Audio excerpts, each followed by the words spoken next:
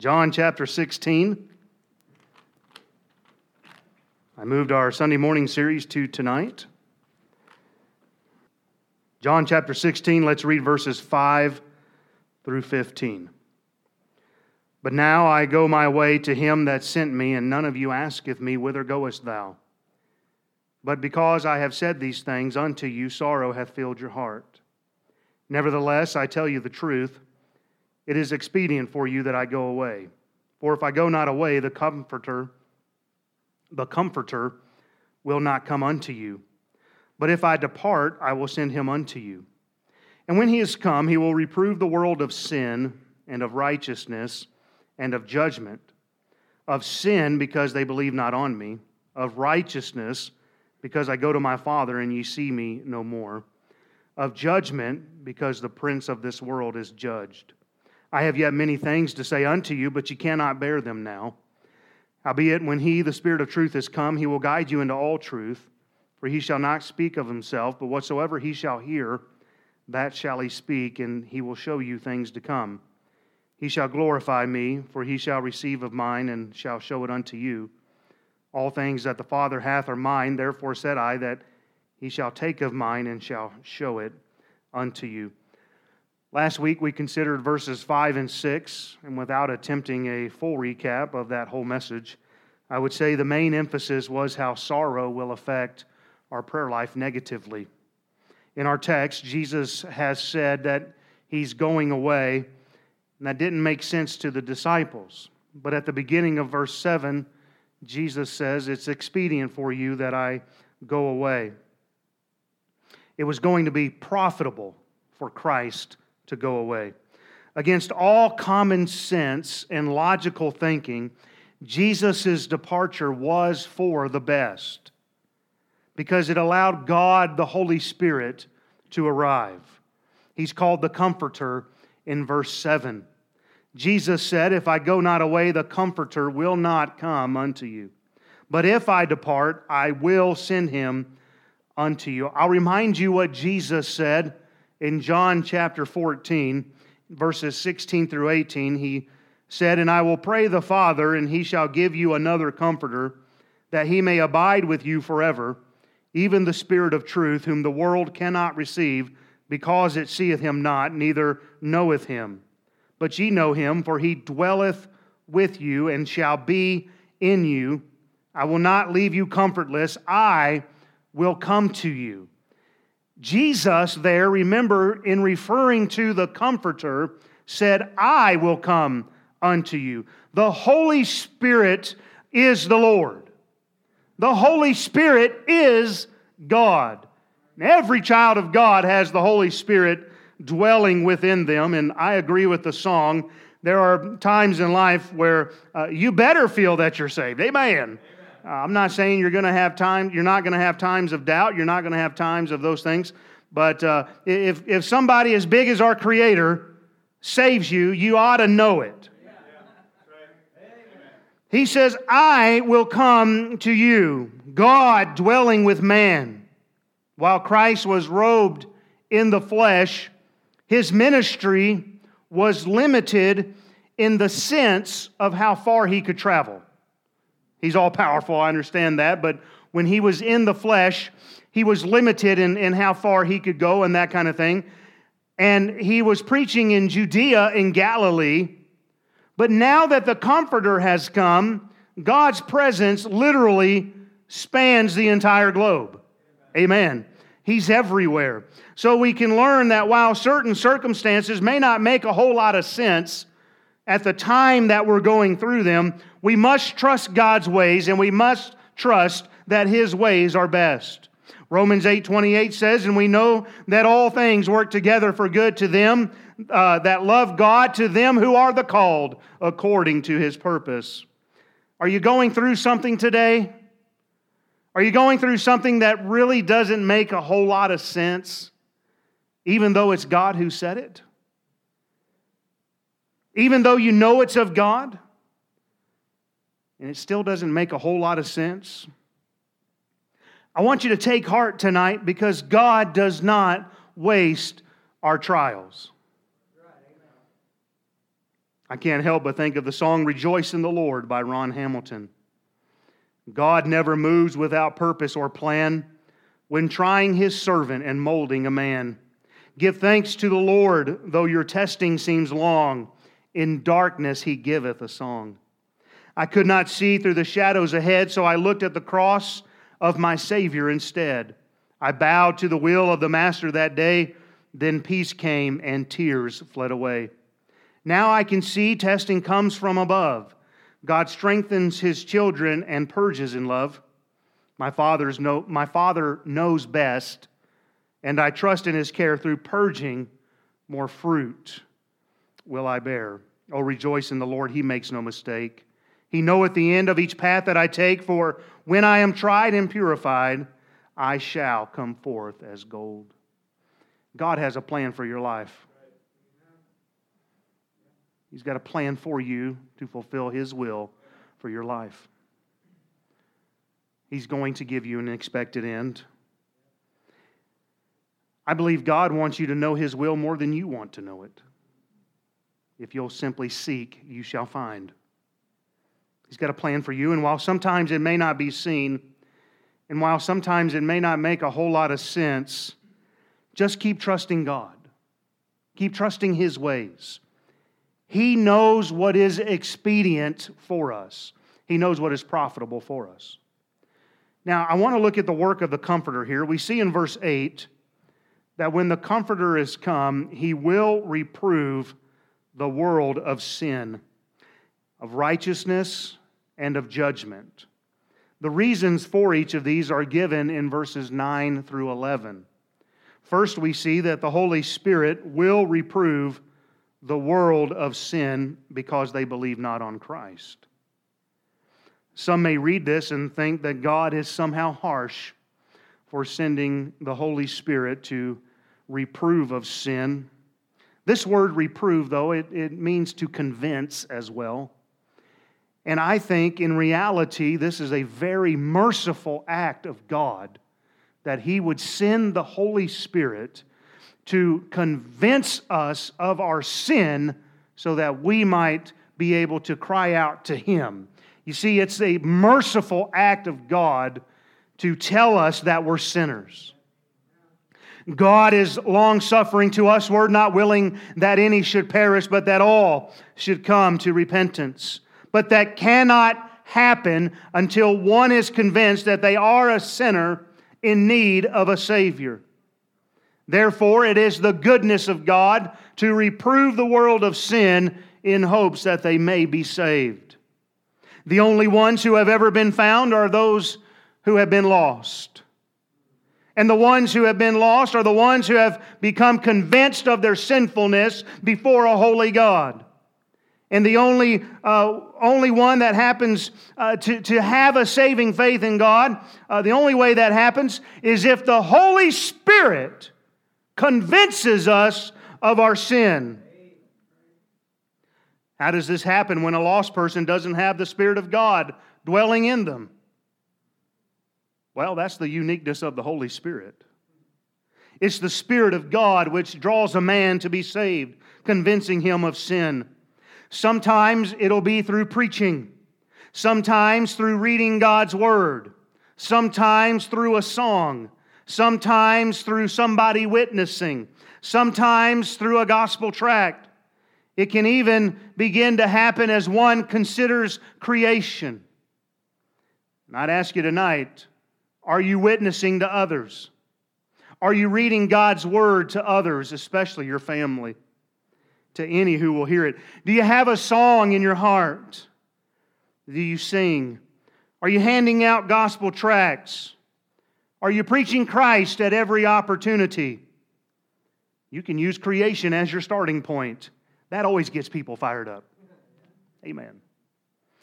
I'm not saying we're trying to fire people up. Everybody, okay. Just be faithful. Just be obedient. Let the Holy Spirit do the rest.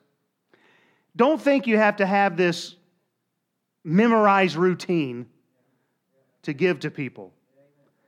You know, the best thing you could probably do is just tell others what God has already done for you.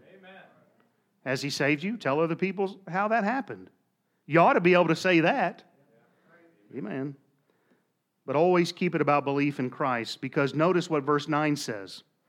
The Holy Spirit will reprove of sin because they believe not on me. The sin by which one is condemned is not believing in Christ. People want to debate all these other sins, but when it gets down to brass tacks, it's whether or not you know Christ as your Savior. John chapter 3, verses 17 and 18 say, For God sent not His Son into the world to condemn the world, but that the world through Him might be saved. He that believeth on Him is not condemned, but he that believeth not is condemned already. Why? Because he hath not believed in the name of the only begotten Son of God.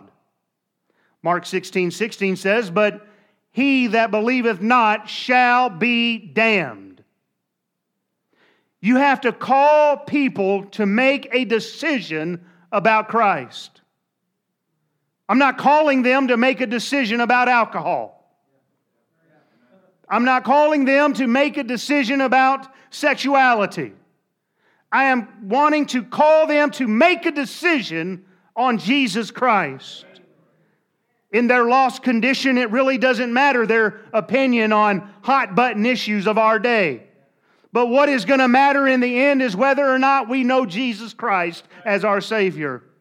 And by the way, without the Holy Spirit's presence, you will not see anybody come to Christ anyway. We can't save anybody.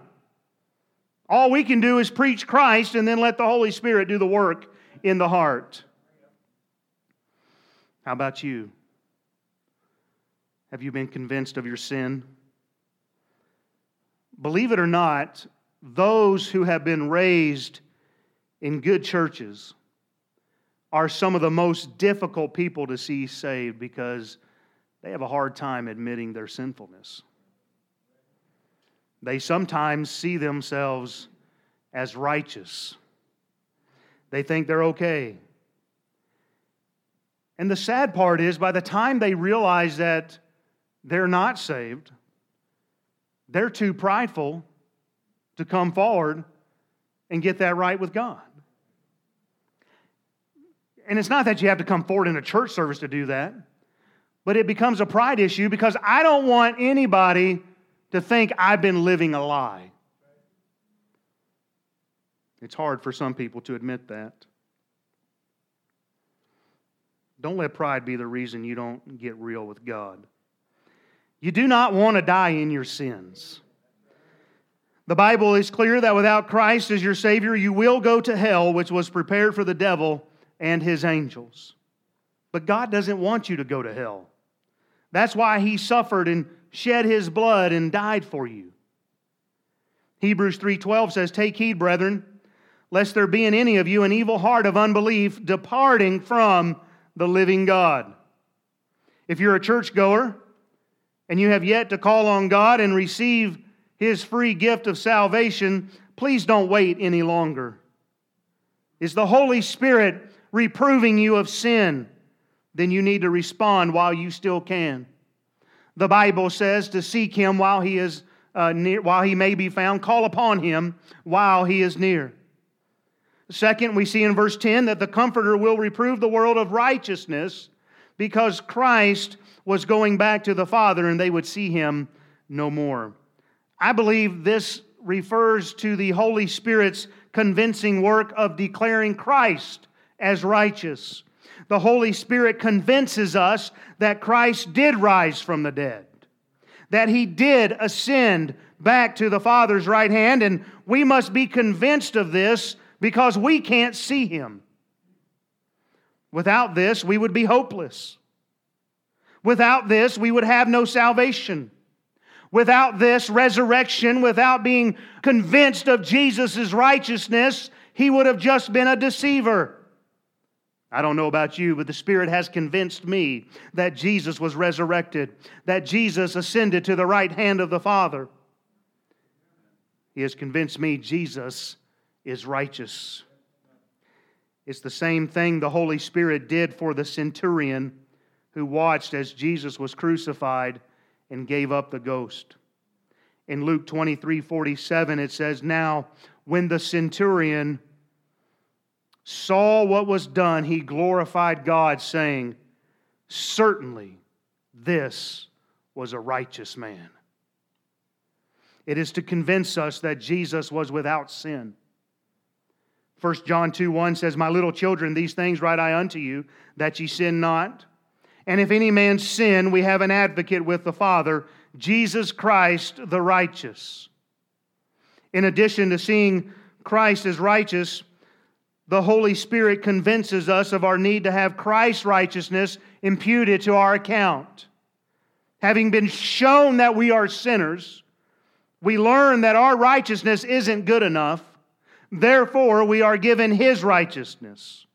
And you won't be convinced of Christ's righteousness and your need of His righteousness if you're never convinced of your own sinful unrighteousness. Romans 10:3 says, "For they being ignorant of God's righteousness and going about to establish their own righteousness, have not submitted themselves unto the righteousness of God." The Apostle Paul said in Philippians 3:9 that he wanted to be found in Him, not having mine own righteousness, which is of the law, but that which is through the faith of Christ, the righteousness which is of God by faith. Third, we see in verse 11 that the Comforter will reprove the world of judgment because the prince of this world is judged. Amen. That's where we would all right. The Holy Spirit will prove that Jesus Christ is mighty to save. "Whosoever will call upon Him for salvation, having been convinced of their sinfulness, having been convinced of their need of Christ's righteousness." If Christ has successfully judged the prince of this world, then certainly He's almighty. Remember in John 31 where Jesus said, "Now is the judgment of this world. Now shall the prince of this world be cast out." None can be restrained who will come to Christ for salvation. Satan cannot hold you if you're going to Christ for salvation. The prince of this world has been judged. And if you'll get convinced of your sinfulness, get convinced of Christ's righteousness, be convinced that He is mighty to save, Satan cannot hinder that. I believe this also may refer to the certainty of the unrepentant sinner's judgment to come.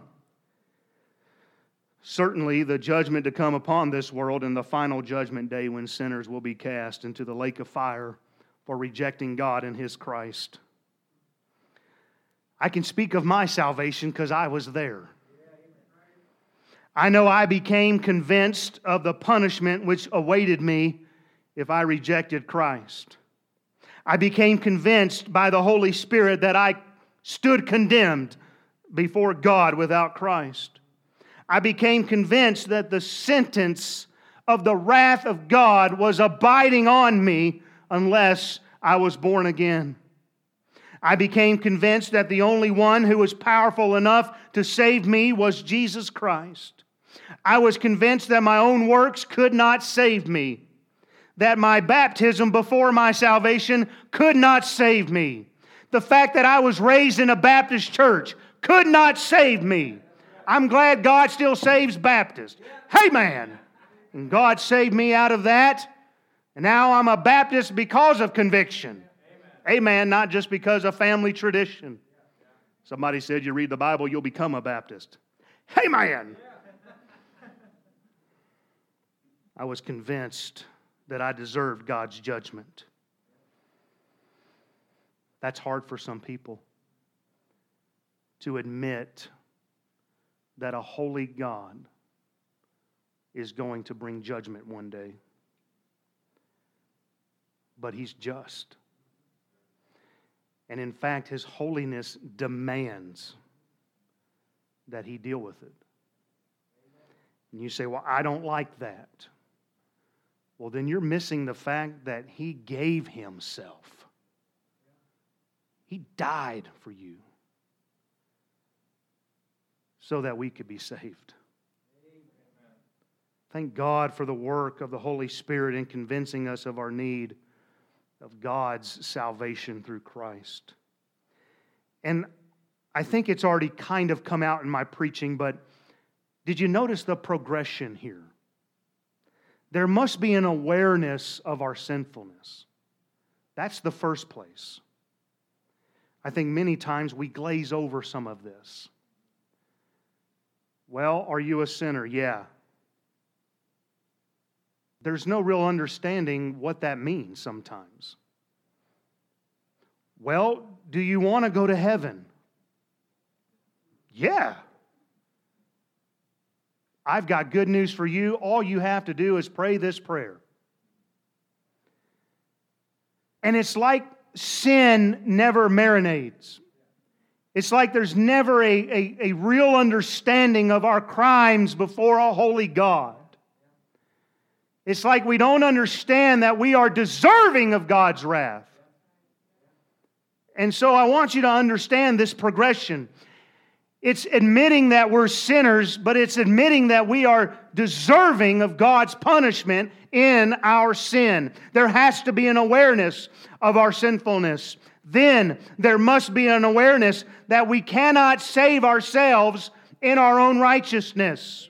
But how many are teaching that the church can save you? How many are teaching that the baptistry waters can save you? You can join every church in town and that don't make you right with God. You can get in every baptistry in town and that don't make you right with God. The only thing that makes us right with God is running to Him for salvation through Jesus Christ and His blood alone. Admit you're a sinner.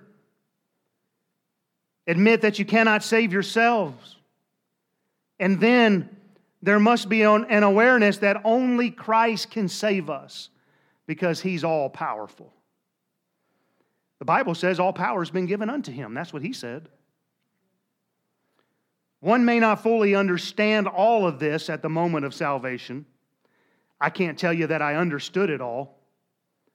But this is how the Spirit of God convinces mankind of their need for God. You may wonder, well, how is all of this possible? I'll answer that by quoting the third verse of the hymn, I Know Whom I've Believed. It was written by Daniel Whittle in 1883, and it says, I know not how the Spirit moves, convincing men of sin, revealing Jesus through the Word, creating faith in Him. But I know in whom I have believed, and am persuaded that He is able to keep that which I've committed unto Him against that day. Hallelujah, what a Savior. You say, how does it work? I don't fully understand it all, but I can tell you it happened to me. And I can tell you that the Holy Spirit convinced me of sin. It convinced me that I couldn't save myself, and it convinced me that only God could save me. So I hope you can see the progression there. Now in verse 12, Jesus says, I have yet many things to say unto you, but you cannot bear them now. That would have irritated me to no end. When my wife does one of these, I've got to tell you something routines. I know, I'm not going to be able to focus now until I know what it is you got to tell me. I figure somebody else is mad at me or something like that, and I kind of need to, I need to know. Well, I can't tell you in front of the kids. Then why'd you mention it in front of the kids? They're going to want to know. Especially Sydney, she's a little mama. Amen. Jesus says, I can't tell you it all right now. Isn't it funny how some people think they know it all? I'm just veering a little bit here. God help me, we're live streaming. It just amazes me. People can say, well, I've read the Bible. Wow. That's wonderful. All right, you know what? Let me focus. The treasures of God and His Word are without number. But the Bible mentions that we have to learn line upon line, precept upon precept, here a little and there a little. Jesus knew here if he tried to teach them all that he wanted to at once, it would be more than they could bear. They would have been confounded even more. Look, they're having a hard enough time dealing with the fact that he's going to be betrayed. And if Jesus would have gave them all that apparently he was going to give, or maybe wanted to give them, or if Jesus were to tell them more, maybe is the best way to say it, it would have confounded them further, and honestly, they would have stumbled even more. It would have been too much to process. How many of you have learned the Bible? You don't just get it all in one reading. I believe it was Dr. Tom Williams, the cowboy preacher, that I think I've mentioned this before, but I love this joke. And he said, old boy came to him and said, "Hey, I've got a question in Mark." And he said, "Well, let's go to Mark." And then he said, "I've got a question in Matthew." And he said, "Well, let's go to Matthew." And then the young Christian said, "I've got a question in Ezekiel." And he said, "Let's go to Matthew." Some things are hard to understand. Don't believe me? Become a pastor and teach verse by verse. You know what I have found? You get to some of those sticky verses and you think, well, I'm going to see what the commentators had to say. They didn't have nothing to say either.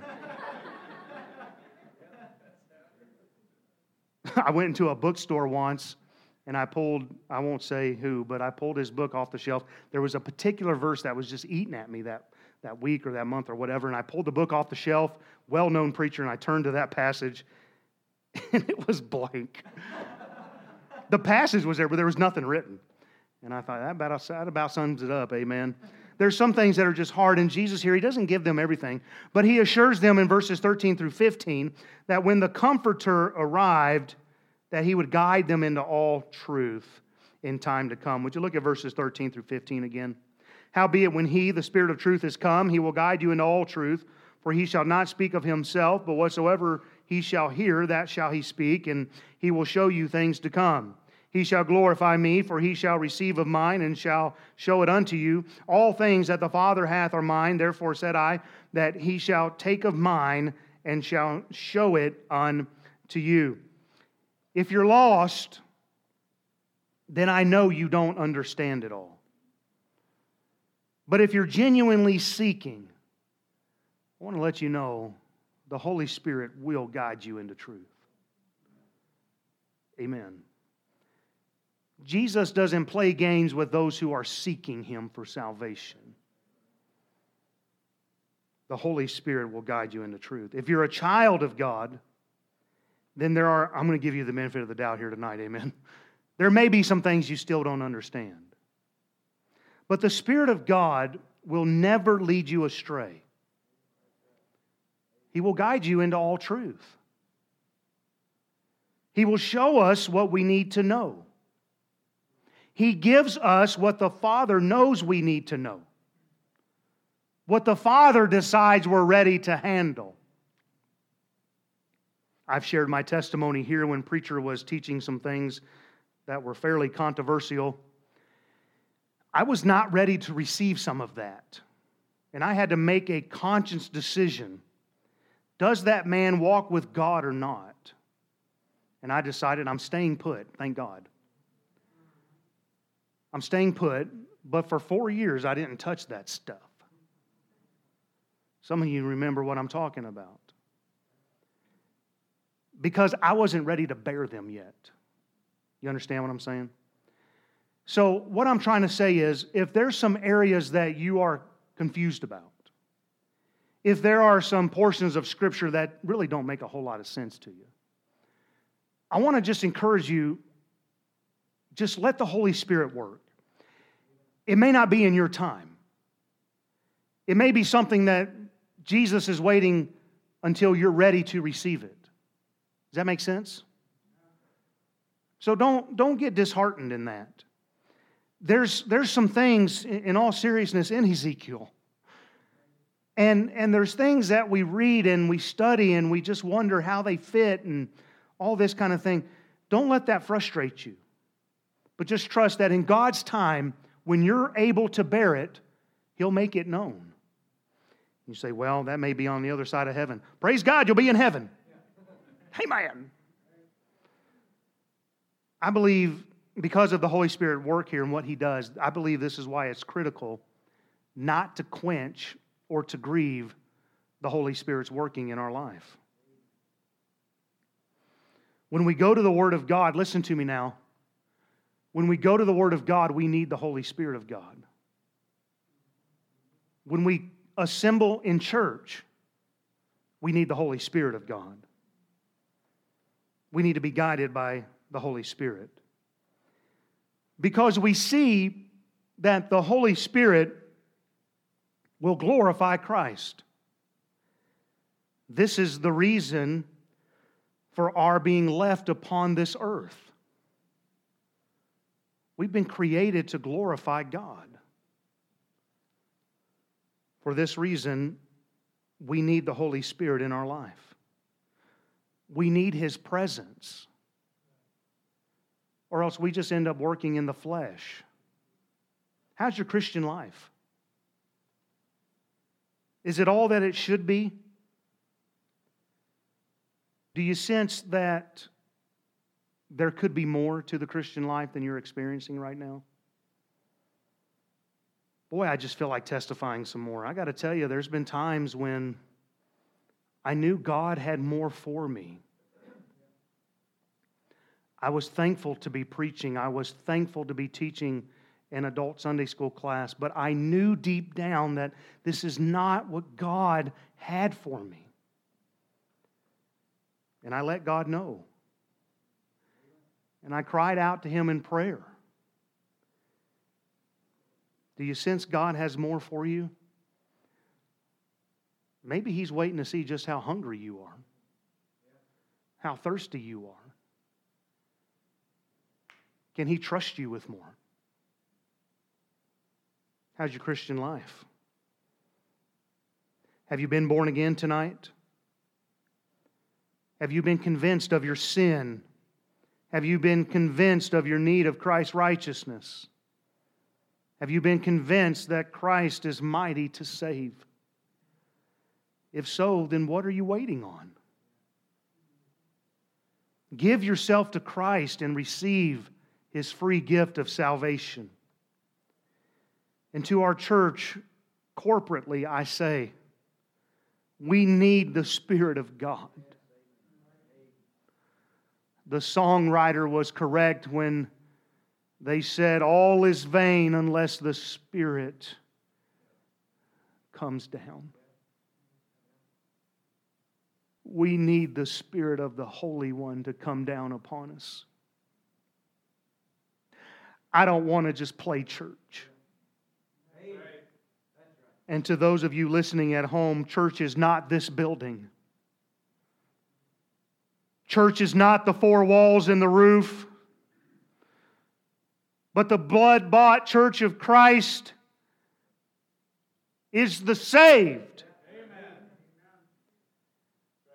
We can still function as a church even though we're under these unusual circumstances. We need the Spirit of God. And without the Spirit of God, we just become another social club. And we meet just to fellowship. And ask stupid questions like the weather. We need the Spirit of God to come down. If the Spirit of God would come down, we'd see revival. We'd see great and mighty things that we've never seen. Because we can't do it in our power. Sorry if you like to talk about weather, but after 21 years as a meteorologist, I'm done talking about the weather. By the way, I'll tell you, I'm glad that in South Dakota, we do not have the tradition, at least here at Liberty Baptist Tabernacle, of doing an Easter sunrise service. Could you imagine that this morning? Half a mile visibility, blowing snow, 5-degree wind chills. I'll see the sun later in the day. Amen. But I just want to encourage you to grow in your walk with the Lord. Don't get frustrated along the way. Here a little, there a little, line upon line, precept upon precept. God will give you what you need in His time. He knows exactly what we can handle. And I would say during these times of maybe slowing down a little bit, that we would seek God's face. That we would seek for the Spirit of the living God to fall fresh on us. Amen. Let's pray.